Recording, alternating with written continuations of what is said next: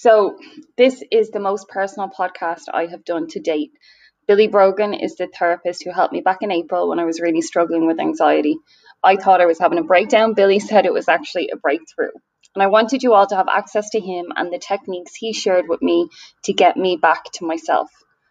I was afraid of therapy and the connotations attached to it, but talking with Billy was the best decision I've made, and I'm sharing my experience to chip away at the idea that therapy is anything other than an investment in yourself. If you have any type of anxiety, stress, feelings of depression, worried about COVID, or just want to hear about a specific therapeutic process, then this is my gift to you. As always, a thanks to Audro for sponsoring.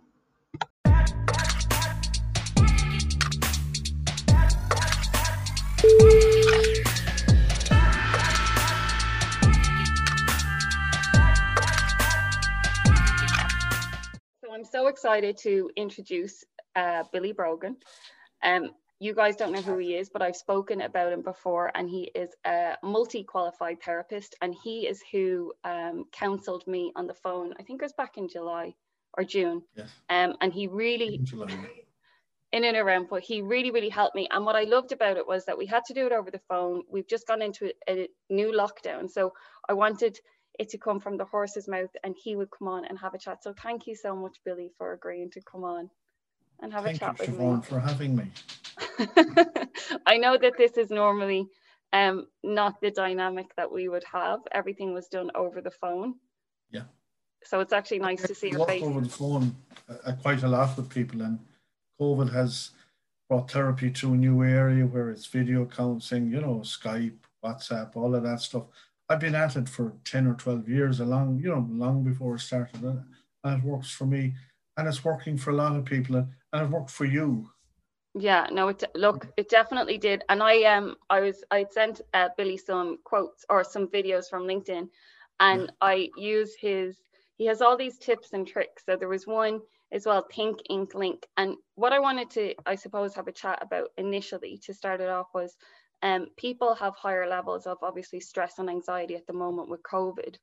And, I saw on your website, I was having a look before we spoke, that you do everything from teenage bullying to professional anxiety and things like that. Have you seen like an uptick in people reaching out in relation to anything specific?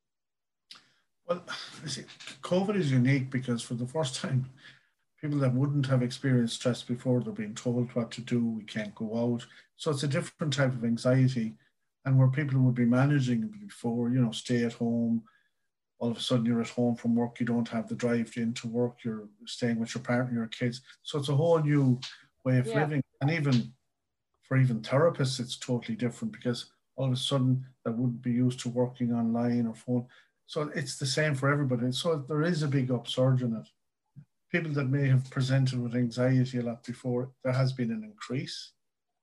And, and I say this to everybody, the best way to manage something is to talk about it and to talk about it to a professional, Yeah. And it's okay, you can share it with your friends and everything else, but, I may have mentioned it to you before. If you had a toothache, would you talk to a friend or would you go to the butcher? Would you go to a dentist? You did say that to me before. Yes. Because it was weird. It was weird when we had our first conversation. And I think that this is what I want people to get, that there seems to be an idea about therapy, and I had that. I felt like reaching out was maybe a sign of weakness or that I wasn't managing my mind. And I remember our first call, you had said that to me, that. No, it's a sign of strength. Like, I don't use the word breakdown. I call it a breakthrough. It's a realization, hey, I can't manage this and I want to be able to manage it. So I need to reach out to somebody. So it becomes a breakthrough. People talk about nervous breakdowns. I call them nervous breakthroughs, Yeah. It's different, but it's a way of looking at something totally different. There's a huge stigma around a weakness. I call it a strength. I can't come back to if you want to study for something, you have to go to college, you have to learn stuff. A lot of my style of therapy is psychoeducating the person I'm working with, because we weren't born to be bullied. We weren't born to be anxious. We stress at different levels, so it's about reaching out to a support. That's no, and you were such a support to me. Is there anything that you would say, like, is there a warning sign, or is it, like, do you think people should get therapy first? Let me, because I have so many questions for you. Do you think people should get okay. therapy before they feel anxious or before a situation? Like, should it be something that's continuous, that they just tip in and out? Well, for me, I would promote it because I'm a therapist. But we have a most unique organ in the world. It's a brain, and it's unique to every individual. And if you were growing up in a family of three, your situation is going to be different. Depending on where you come in the family, your experience of school, it's all different. So yes, I recommend everybody should have therapy. But there's an old thing: oh, from once I go to therapy, I'm going to be in therapy for life. I had 6 sessions with you. I've always said to people, you might come back and touch base with me. It's like an NCT, a service for your car if you're struggling. But people touch base with me even when they're having a good time, just to acknowledge. So we see what's working, what's not working, and we tweak it. And it's all about talking, and it's fun. It's not just all sad, No, because I look at the diaries that I had, like through our different sessions, and I mean, even in the first 4 weeks, the difference that I became more conscious. I think what you'd flagged with me was what my internal dialogue was. Like, can you tell people, because I feel everybody has a really high standard for themselves at the moment, and you flagged something with me that I thought, like, we're not really kind to ourselves. So you flagged two things with me. One was the inner critic, and the other one was, which blew my mind, you said, like, did you ask yourself how you are today? And I was like, I haven't asked myself how I am in 40 years. That was the first time. Great. Tell us a little bit about that. How are you right now? Right now, I'm so happy. Okay, so happy. What does happy feel like? And we won't get into that, but an awful lot of people don't understand what happiness is. We're not born with an inner critic. It's not part of our psyche. We could have a bad parenting experience, a bad brother-sister experience growing up, a bad school experience. And sometimes, we're going along in the world and we're all nice, and somebody comes in and says, oh, you're selfish, or you're not a nice person. So this is where the inner critic comes in. If we're anyway vulnerable at all, and we don't talk about it, we keep it a little secret. I don't have an inner critic. There's no voice going on in my head. But as we go through life, then we don't want anybody to know it. So the inner critic gets bigger. We feed it. We never challenge it. We don't know what we say to ourselves. And I love the think, ink, link piece. And I learned that from somewhere down the line. I didn't invent it. So I love to write. And because writing, we can see what we're actually thinking. And, the brain creates 30 to 60,000 thoughts a day. When we're anxious or nervous, it goes to 100. Often we don't know what we're thinking. So our head is fried, our head is frizzled. So sometimes people will say to me, like, oh, I'm a bad mother, Billy. I'm a very bad friend. And I would actually tell them what a bad mother is. And I would say, no, how dare you? I'd say, no, how dare you? But we never actually ask our kids, are we a bad parent? Or our friends, are we a bad friend? We might have learned that. But by talking about it and challenging it and, naming it as taming it, then we can say, God, I'm telling myself this stuff. So we need the evidence. Am I this person? Now, you mentioned, workplaces, sometimes, oh, you're great, you think you're great. That's wrong, because somebody is bullying you. So you don't want people to, oh, am I too full of myself? And you mightn't be. You might be the most nicest person in the world, but all of a sudden you create an anxiety and a tension that was never there. So, there's an awful difference between depression and depressing. So we start to depress, we get sad, we get anxious, stress, worry. So that's the inner critic. So by naming it, writing it down, we actually can recognize it, and then we can challenge it. Does that make sense? It makes perfect sense. And one of the things that I found when you had said think, ink, link, you had said something to me that your thought creates sometimes a feeling. So like I would have a thought that would go through my head, and then it almost, can you explain this a little bit? Because I'm not going to do it justice, but where it creates the feeling because you're telling yourself something, and then that manifests almost in your body. Well, cognitive therapy, a lot of doctors recommend it today, and a lot of companies. It doesn't mean it's the best therapy. It means that it's the most researched. So it stays cognition and behavior, cognitive behavior. It stays away from the feeling, but we're humans, we're emotional. So if we've a thought we're no good, what's the first thing that we're going to do? We're going to feel bad. So when we write down the thought, where does that come from? The ink is writing it, and the link is putting 2 and 2 together and getting 4. So we can actually see our own thoughts. And then we can challenge them. Does that make sense? Now, I didn't invent it. It's been there for years. I hear it in courses every time. But a lot of people were too busy to write. Sometimes with people I work with, I don't know if I'm on camera, I get them notebooks. You know, people ask me, what self-help book will I buy? I'd say write your own. What do I struggle with? What am I worried about? What frustrates me? What makes me angry? What's good in my life? What am I very good at? We don't tend to write these things. There's the evidence, not somebody else's life story, you know. That's like literally what I have here.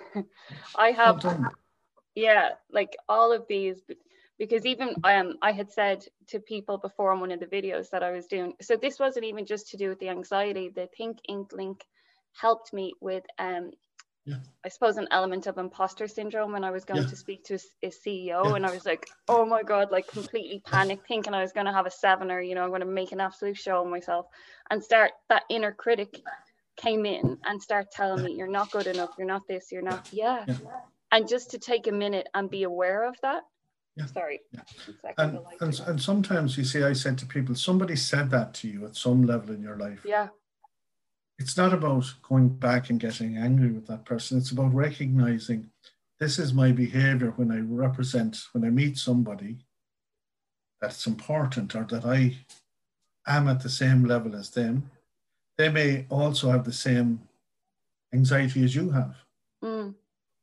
So is it going to be there, we'll say, the next time you meet a powerful person or a very successful person? The answer is it will, but it won't be as strong. You won't be as anxiety, because, you see, anxiety is not a bad emotion. Stress, we talk about it today, they're not all bad.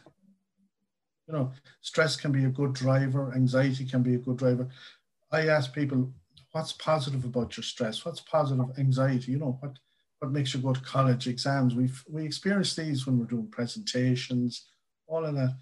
But if we have an incredible little, like I have a teddy bear in my office, and when I work and people say, what's the teddy bear? Then we actually identify it. And, you know, it was a client of mine that brought in a teddy bear to me one day. So I use that little tool, you know. Yeah, a prop. Yeah, and they're great, you know. I think though, for that, even when we had spoken, you had used a couple of props, and it had it helped me take the focus off myself. Cap. Yeah, you had used the prop. Tell us what the cap is for. Well, okay. The cap, I'm a therapist. I go for a beer with my friends. Billy, stop talking like that. I go fishing, you know, stuff like that. So we have different roles in life. You could have a parent that could be working, so they need to be a parent, you know, they not come in as a teacher, stuff like that, you know. So sometimes it's a good one just to say, what cap am I wearing? What role am I? Am I a parent? Am I a friend? Or, you know, just to look at, it's a good one for us. You know, it's a psychological thing too. Yeah, that you're so many things to so many different people. Yes.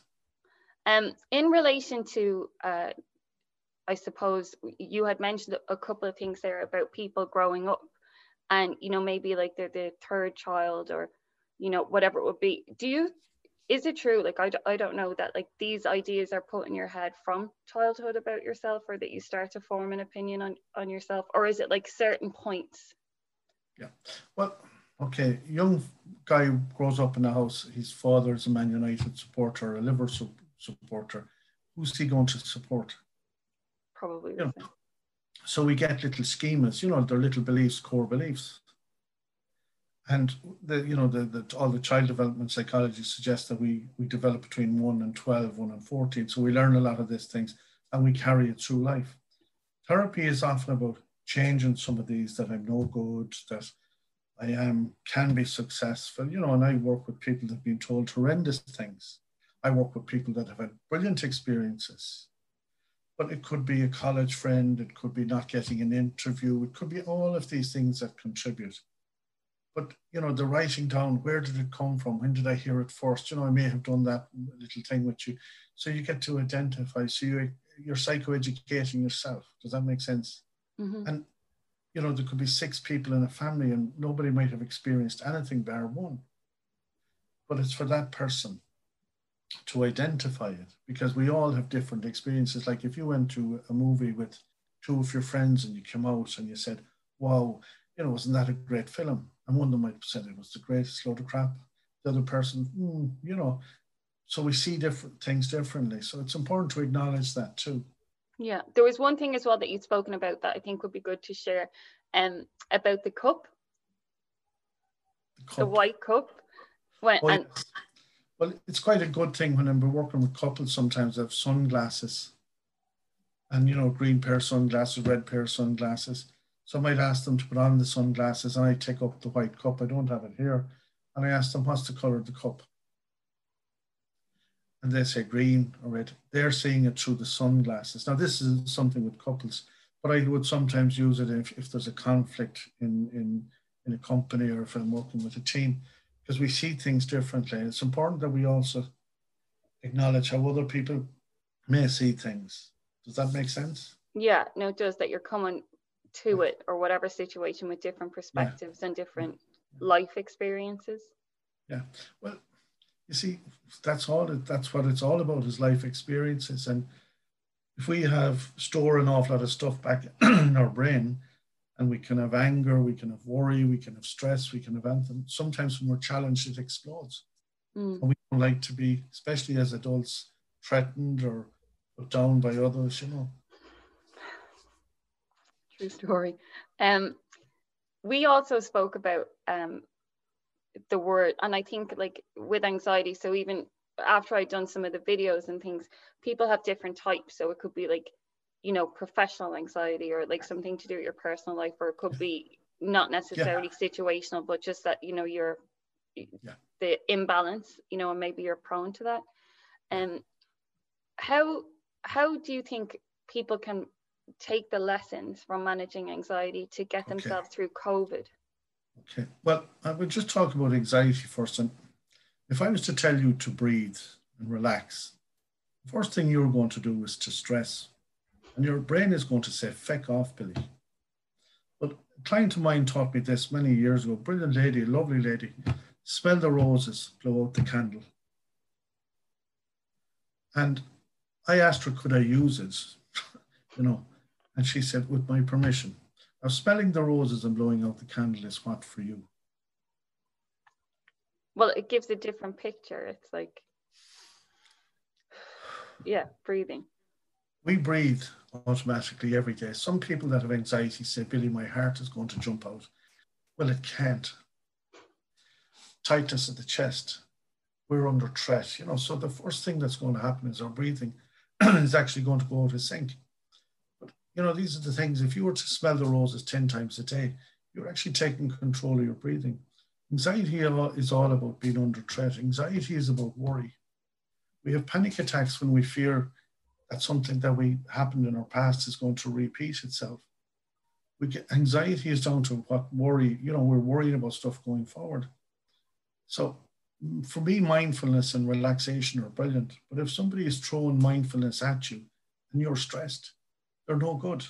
So you have to be able to know what you're anxious about, and then use these little techniques to manage, because anxiety isn't bad. It's not as bad as we think it. And some of our anxiety has been driven by organizations today who want us to support them or to do tablets or to do, and it's not as bad as what the world is making it out to be. COVID this time, a lot of people are managing it a lot better than they did the last time, because now they know what it's like. So it's a different anxiety this time. It's not as bad. Does that make sense? But we're not hearing that through the medias, through all of this stuff. And a lot of young people aren't as anxious as we're told. And that's been driven, and it can be by the pharma companies, by organizations who want us to be throwing money at them, you know. And so if you have a technique like smelling the roses, was one of the richest I ever heard, instead of breathing in to 7 and blowing out to 29, you know, because we forget about these little techniques. Grounding yourself, relaxing, you know, and taking time out, looking at the clock, seeing what time of day it is, you know, stuff like that. But everything is unique to the individual. And it's very important that you understand this, you know. That's why we all like to help people. So we all like to give them tips. So, but we wouldn't pull a tooth for them, you know, we wouldn't do their hair, we'd refer them to the things. So that's what I say, always refer people. And a lot of companies today have EAP systems, and insurance companies are more providing counselling today, you know, so it's there for people. And I suppose getting back to your question, there's different areas to talking. You know, you can go to the doctor and talk about your issue. He'll give you medication. He might refer you on. You can come to a counselor. You can go to a psychologist. But it's down to the individual to remove their own stigma. You know, it's down to the individual. And, you know, what I admire about you is you've said it publicly. You've went to therapy. Has anybody come up and said to you, oh, you're a weak person? No. And my biggest fear after just like having that breakthrough, as you call it, was that people would think differently of me, you know, and that added to my anxiety, because I can't control other people's thoughts, you know. What people would think different about you. This is one thing. Well, that was the thing. That's how I ended up doing it, because there were no people. It was just in my head. And what I found after I told people, and like I'd written a blog on trauma and the tips that I'd learned, and, you know, how to like forge ahead and all of those different things, and just that it's still a process. Like I'm still in the process of it. But what I found was that me being vulnerable and just telling my truth actually attracted people to me, and people then started to feel comfortable to tell their own story. Yeah. You see, people ask me, you can, when you tell a story, it doesn't have the power that it had in your head. Does that make sense? Yeah. You actually release the tension, you go out and you see yourself as a different person. And the people, these are invisible people in your world, all the people that you love and care for you, well done. So you're signposting people. So, you know, isn't it brilliant? But what stigma? You know, like in my practice, I deal with every role. I deal with successful sports people. I deal with people that are struggling. I deal with the probation service. I deal with kids. I deal with students, everybody. But the great thing is that they don't have the same issues for months they start on the road of therapy. It's a positive experience for 90% of them. You know, it's very important when somebody is selecting a therapist that they have a relationship with the person, that they can work with the person, that the person isn't telling them what to do, or, you know, it's not like the old teacher. It has to be, there's fun in it, you know. Does that make sense? Well, it does. And I remember saying to you, Billy, you saved me. Like, my family are sick of hearing about, because I would be, Billy said this and Billy said that, because I needed that until I found my own voice, you know. So I needed that. So, you know, it's not Billy anymore. It's, who is it? It's still a little bit Billy, but that's okay. No, but it's great to hear. You know, like there's a lot of people out there promoting mental health today. There's some people that get huge amounts of money out of promoting mental health. They don't signpost people. They have the same story. They're coached. You know, they charge huge fees between €2,000 and €5,000. They're not doing anything. They're doing something for their own mental health. At least people like yourself are doing something for, this is how you do it. You're directing somebody, you know. And as I said to you before, counselling isn't a lifetime thing. People think, oh, I'm going to be, you know, people often said to, when they come in for the first session, does this mean I won't say the word, you know? But I'd say no. What you want out of this is what you'll get out of this. You know yourself that I like people to work, and I ask people, what do you want from me? What can I support you with? You were with me for 1 hour a week for 6 weeks. I think we may have had 2 or 3 calls in between. Mm. There's a whole Remember little, them. you know, yeah. I had a wobble. Yeah, no, but a wobble is okay because it's a, you know, it's good to have it. You talk about it, so you learn from it. Does that make sense? Mm-hmm. So it's been a positive experience for you. It's a growing Yeah. experience. It has been life changing. And the thing that I remember you saying to me, what do you want to get out of it in the first lesson? And I have it in my book. And it was like that I want to have the coping skills that I don't have the physical reaction to anxiety like I had, like the not Yeah, sleeping, the not eating, losing the weight, you know, all of yeah, that, like just like that heart racing, as you had said, like I felt physically that my heart was going to come out of my chest, panic yeah. attacks, all of this stuff. You're under And threat, yeah. yeah, just constantly under threat, like, and then obviously throw in isolation, COVID, that, you know, it was just, I won't swear, but it was a bleep show. And then, so I said I wanted coping techniques for that I can bring myself back to myself. And then the other thing was that I wanted to be able to use the experience to help other people. Yeah. And I got to do that, you know, and Yeah. even with this podcast, like what I want to do is I wanted to make people like you accessible to Yeah. more people like me, you know, who Yeah. working class that maybe wouldn't have Yeah. thought therapy will be for them. It's for rich people. It's lying on No, a couch. It's no. You see, there's a budget. There's a cost to it if you don't have your insurance. And, you know, it's like we go out at the weekend and we do our hair, we go on holiday. I said to people, it's an investment in yourself. It's a growth. It's a personal experience. You know, it is a big growth. It's learning, you know, and I like what you said about techniques. People ask sometimes, I want a tool, Billy. A tool is a hammer and all you can do is drive a nail with it. A technique is something that you can tweak yourself. Because a lot of what we did, you've owned it. You know, they're gone. You know, you own them now, and you know this smell the roses, blow out the candle. Trust me, an awful lot of people have it. They even tell it to other therapists. You know, when I'm on workshops, and I learned that from somebody that was using it for herself to cope. You know. yeah. Well, I think that that's how we move forward though, because it isn't this, you know, like paywall where that No. information Yeah. isn't No. there. No. Obviously, like I think people should talk to a therapist, and as you said, every case is individual, but it's being generous with those ideas and saying, look, this is Yeah. what I learned. It worked for me. Try Yeah. it and then explore it yourself, you know. There was one thing I wanted to ask you as well. There's a couple of words that were triggers for me, and you had spoken about mindfulness, and I feel that there's a misconception. Like people just say, oh, you need to be more mindful, but that Yeah. doesn't that doesn't mean anything. Like, what is mindful? You know, when you say bringing, because I would say you bring yourself back to yourself, you Yeah. know, explain Well, that for people. mindfulness has been around since mankind was born, and today it's big business for a lot of people. We're doing mindfulness courses, and people said they've been mindful. And if you force yourself to be mindful, it's actually the opposite. It's stressful.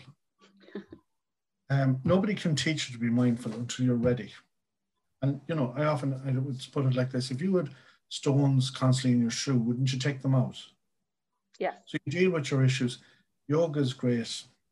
All of that stuff is great. But when you're in a bad place and you're forcing yourself, and we get a lot of direction, which is wrong by the people that direct us to go into mindfulness, you know, Mm. you have to be able to talk about it. Now, people will argue, but I will argue and I will win this one. That it's a great technique when you're in a good place. And to use it going forward then every time, because you mentioned there will be triggers. It can be sitting at a light and looking the red, instead of panicking, red, orange, green, you know, or these little roadworks, 198, 196, 195. Now, if you're angry, are you going to be giving out or counting the numbers? And often I get people, and that's one of the reasons they might be anger management because they've pulled out in front of a car or they've, you know, they're going mad, as they'd say. It's just that they're anxious. Now, somebody tells them to relax. The first thing that they're going to say, the second word is off. I won't. Yeah. So then they have the, oh, that's all you're going to do, and it's the mindful. I gave you an MP3, for instance. Remember the first day, 3 or 4 weeks into the sessions before you actually started to listen to it. It's a 29-minute long one, okay? You couldn't have listened to it the first day because of where you were at. Does that make sense? Yeah, Do you 100%. remember saying to me, I didn't listen to it, Billy, I hadn't time. And this is something that happens. I was too busy climbing the walls. Yeah, no, but you see, you can't relax when you're climbing the walls. You can't force it.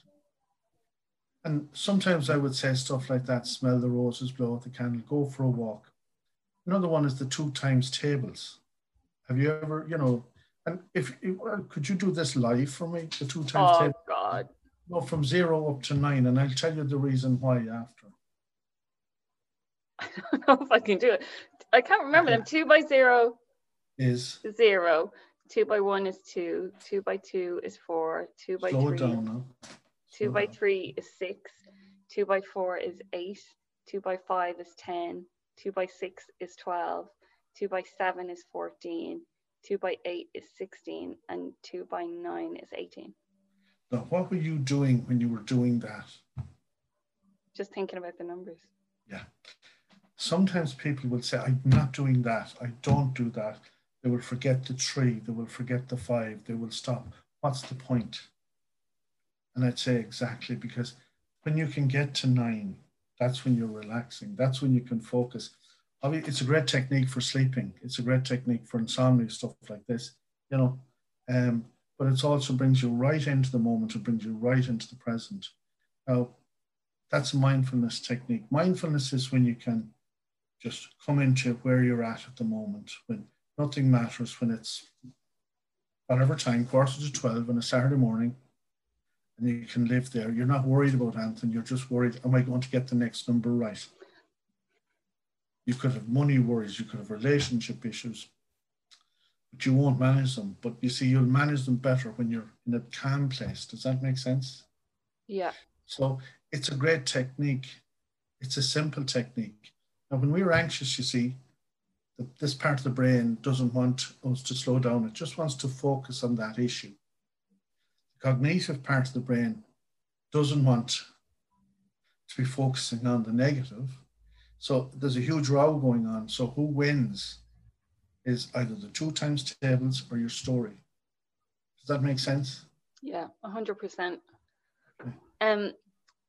It's so when you say the 2 parts of the brain are kind of arguing with themselves the unconscious and the conscious brain and the amygdala, the protector, and there's an awful lot of stuff, and it's very complex. So I may have done it with you before, but sometimes is the row, we're angry, we still hold on to that stuff. We can't move on from it. And, the inner critic is very much in the past. So, and doesn't want you to let go of it because it has protected you. People talk about fear. Fear protects us. Fear stops us, from getting hurt again or, going through the same thing again. So we don't want to. So to learn is to move on, but to be mindful about it, To do it with purpose? Absolutely. Well, to own stuff, because if you own who you are, your ability, nobody can question you. They might try and put you down, but, they can't take what you achieve away from you. Well, I found that with you, that really over the 6 weeks and over the whole of the COVID thing, I had to reintroduce myself to myself. Because I had, well, I found out I liked me. Good. Yeah. I'm moany in the mornings, and when you kind of get to know yourself, and I had to separate, and I wrote about this in the blog, after we'd spoken, you have to really know yourself. So then when people say things about you, you can separate the fact from the fiction. You can say, well, I know I'm not great at this, but I know I'm also none of that. In a workplace, for instance, if somebody's been overworked today and overloaded with stuff, and I use this thing, so they're telling you to fly a plane and you don't know how to fly a plane. You're not trained to fly a plane. So, there's a lot of stress putting on, I can do this, I can't do this, And you mentioned something there, which is very important too, and it's another little technique. Sometimes am I am. Do you remember that one? You did, yeah. I can. Now, what does am I make us do? It makes us question ourselves. Am I good enough? I am good enough. Can I do this? I can do this. So when you move into that, I can do this, but I might need to study more. You actually go into stuff. The supposed probabilities, all of that stuff is our own stuff. It's the psychoeducating piece. Well, that's a great segue onto it, because when I was looking at the my self-help book that I wrote with you, But it was, so we went over that, and my kind of and it made me really conscious of not even just the inner critic, like the obvious inner critic. It was, I had so many doubts, and from the anxiety that I was feeling about everything I was saying was, oh, maybe I'll do that, or probably I will do that. yeah, And probably, suppose, yeah. yeah, and nothing that I was saying was based in any certainty. And you would flag that with me. Why do you think it's important for people to be cognizant of that? Well, you see, we look at people and we hear them talking brilliantly, and we hear them and we compare ourselves to that person. But actually, I'm always listening to the person. And, when we talk about our proposals, and they would be putting themselves down. But I'm hearing a pure person. They're not hearing the person that they're becoming, because we criticize ourselves. Does that make sense? So if you're comparing yourself to somebody else, you'll never become the person you want to be, because you're setting those as your, who you have to become. So, so we have to reset the picture. The brain loves pictures too. So when we draw our picture, well, this is what I'm going to be, this is what I'm going to do, But we're always putting ourselves down when it's the inner critic piece. If we struggle with self-esteem, because there's a difference between self-esteem and confidence. Self-esteem is here. Confidence is the ability we have to perform. That we go out and we'll do these little workshops, and we might question ourselves, but we present. The inner critic is the self-esteem, and I'm no good. Because good anxiety when we're doing a workshop is positive. We research it, we make sure it's done. But if we're very critical of ourselves, we go around to everyone, was it good enough? All of this stuff, do you think was bad? We won't be saying, what did you learn from today? Does that make sense? It makes perfect sense, Billy. You're just dropping nuggets of wisdom Yeah. all over the place. What would you say to people who, specifically now with COVID, Yeah. I suppose, the uncertainty of everything, and one of the things I had spoken to a lady, I won't mention her name, but she had lost her job. So like the real life consequences, she'd lost her job. I didn't have anything to give her.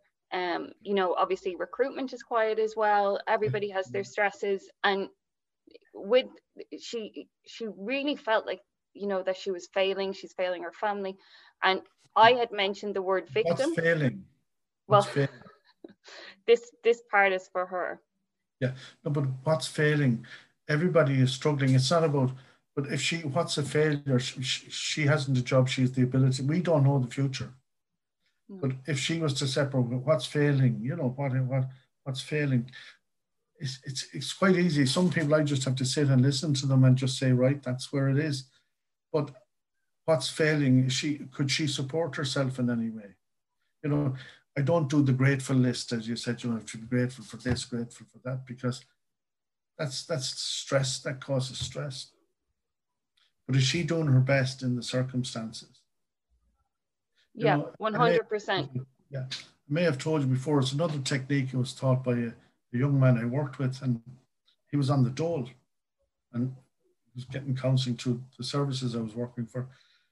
And I asked him, was he worried about money one day? He was getting 146 euros a week. It's a good few years ago. He said, no, I'm not, Billy. He had 5 envelopes, and he divided his money every week. He took it out of the bank. It was paid into the bank for him. And he took it out and he put rent money, clothes money, food money, cans money, the ciggies money, a few bets money. And I said to him, are you worried about money, And he said, no, but I get paid again next week. So it took the fear away that he knew that it was coming next week. So he was also managing what he had. Now, it can be a hard story for somebody that's struggling at the moment, but we look at the simple thing, because I certainly learned from it. I've told that story to a lot of people that would be worried around money. So if we organize our money, we tell ourselves we're afraid of money. We're not. We're afraid of not having enough. Does that make sense? Yes. And it's a hard place to come because if somebody says, oh, you have to think positive, that could be like scary for some people because we're not in their shoes. But this lady may not have been never not unemployed. So it's a whole new experience. So what's it like for her? It's a great question too, because she'll get to be able to talk about it.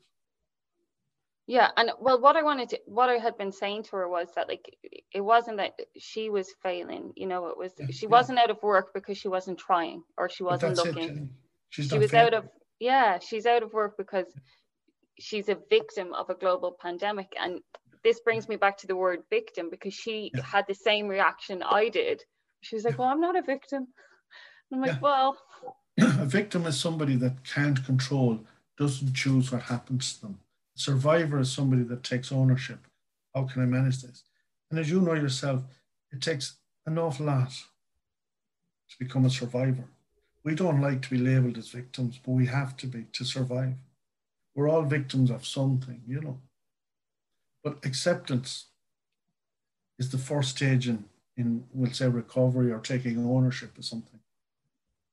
And it's a hard place to be at. And I use that, as I said to you the first day, if you remember, if you accept where you are, I can help you. We can help each other. But if we're all the time going to be, then it doesn't work. No, it doesn't. And I think when we had gone through what it was and you had gotten me to do the writing technique. Well, and I hadn't got you to do it. I'd given you the option of doing it. Well, that was it. And I ran towards it. And in the end, I suppose I came up with that victim is, for me anyway, victim was a pit stop on the road to being a survivor. But I had to acknowledge that this is the reality of the situation that I'm in. Absolutely. Warts and all. This is it. Yeah. Like, and then it's like, okay, and started to use the techniques to calm myself and then be able to receive the genuine information that therapy gave me. Yeah. So interesting. Well, it is, and if you look at it in a short space of time, how far you've come. And that's why I said to people, in your journaling, what am I learning? Where am I coming to? We evolve as humans. We evolve. We learn something. We can never forget how to walk. We can never forget 2 and 2 is 4. So when some people say to you, forget about that, I'd say, no, learn from it, manage it better. Does that make sense? Yeah, 100%. Positive experience. No, I do look at like how far I've come. And I think when I had rang you to say thank you, and just, I suppose, acknowledge it, I have been looking at the books and I'm like, this isn't the only book I have like a couple. And I was conscious that like people would see me on LinkedIn or doing these podcasts, and it looks like everything's perfect, but everything's a process. And the thing for me that I know I learned in it was that to trust the process, that like not every day is going to be good. It's a journey. Yeah. Some people go to therapy and they don't want to talk about it, and that's okay. Some people don't want to be seen as therapy, but it's moving. In America, everybody has a therapist. It's coming more and more. In a lot of companies today, like I work in a company in Galway every Friday, and I'm on site. A lot of companies today are putting people like myself. So they're taking the stigma away from it. If you have an issue, go in and have a chat with somebody like Billy. It could be something, and sometimes therapy, it might be just only 1 or 2 sessions. You might be struggling with something.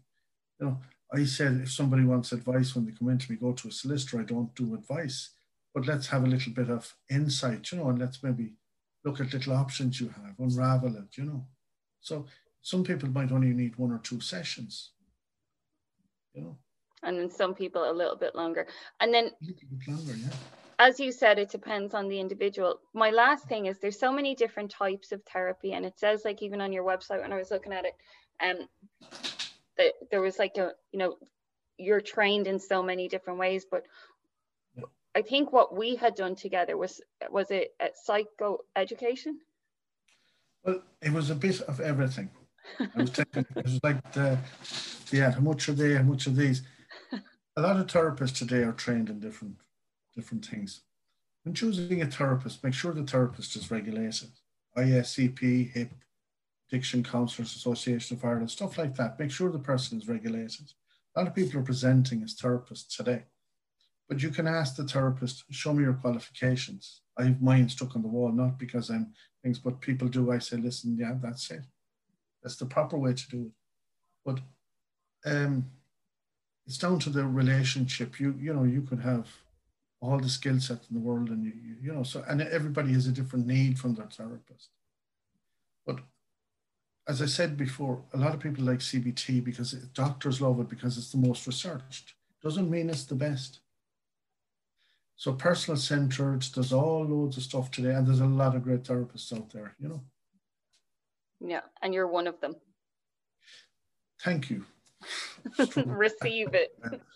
No. We sat in the car. It was brilliant to get your call, you know. And sometimes it's nice because it's a lonely profession, you know.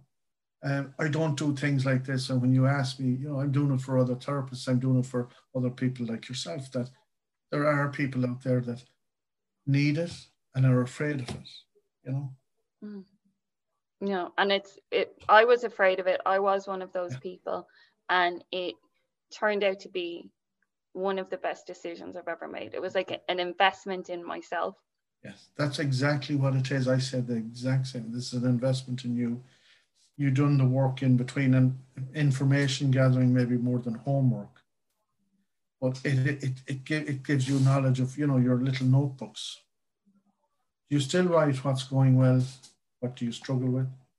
I do, and it depends on the weeks. Okay. When I did have a bit of a I suppose wobble, and what had happened was it's almost like learning experience. Well, yeah, it was a learning experience. It's all learning experiences. But what had happened was it's like, you know, if you go to the gym and you get fit and then you stop and go home and eat burgers and go, how am I not keeping my shape? And that's what it was. It was that, like, I had gotten to a good place, and then I thought, well, you know, let me stop doing these. Well, it wasn't a conscious decision, but I thought I could relax, whereas I really needed to keep up the journaling, checking in with myself. I suppose it's an important thing to finish on a self-care plan. I ask people about, what's your self-care plan? Are you worked 5 minutes a week? You know, it can be journaling, it can be going for a walk, it can be your own time. You know, what am I learning? And you know, it's awful important. It moves away from talking. It can be going for a walk. And here I said the NCTs, people touch base with me every 6 months or every 3 months, depending on the need. But you see, the old ways will return. And that's why the cognitive piece is, you know, putting it in your diary, saying I might give Billy a call, or I might give my therapist a call for an NCT and stuff like that. And just to stay on form. Yeah. And, you know, I'm struggling with this, and I get it all the time. You know, one lady sent me a text the other day, engine is, you know, stuff like that in the NCT. That's the little language we have, checking in for one. But it's great to know that's the self-care plan. And it's very important. One last thing, and I suppose people say to me, it's very important, mistakes, I make an awful lot of mistakes, Billy.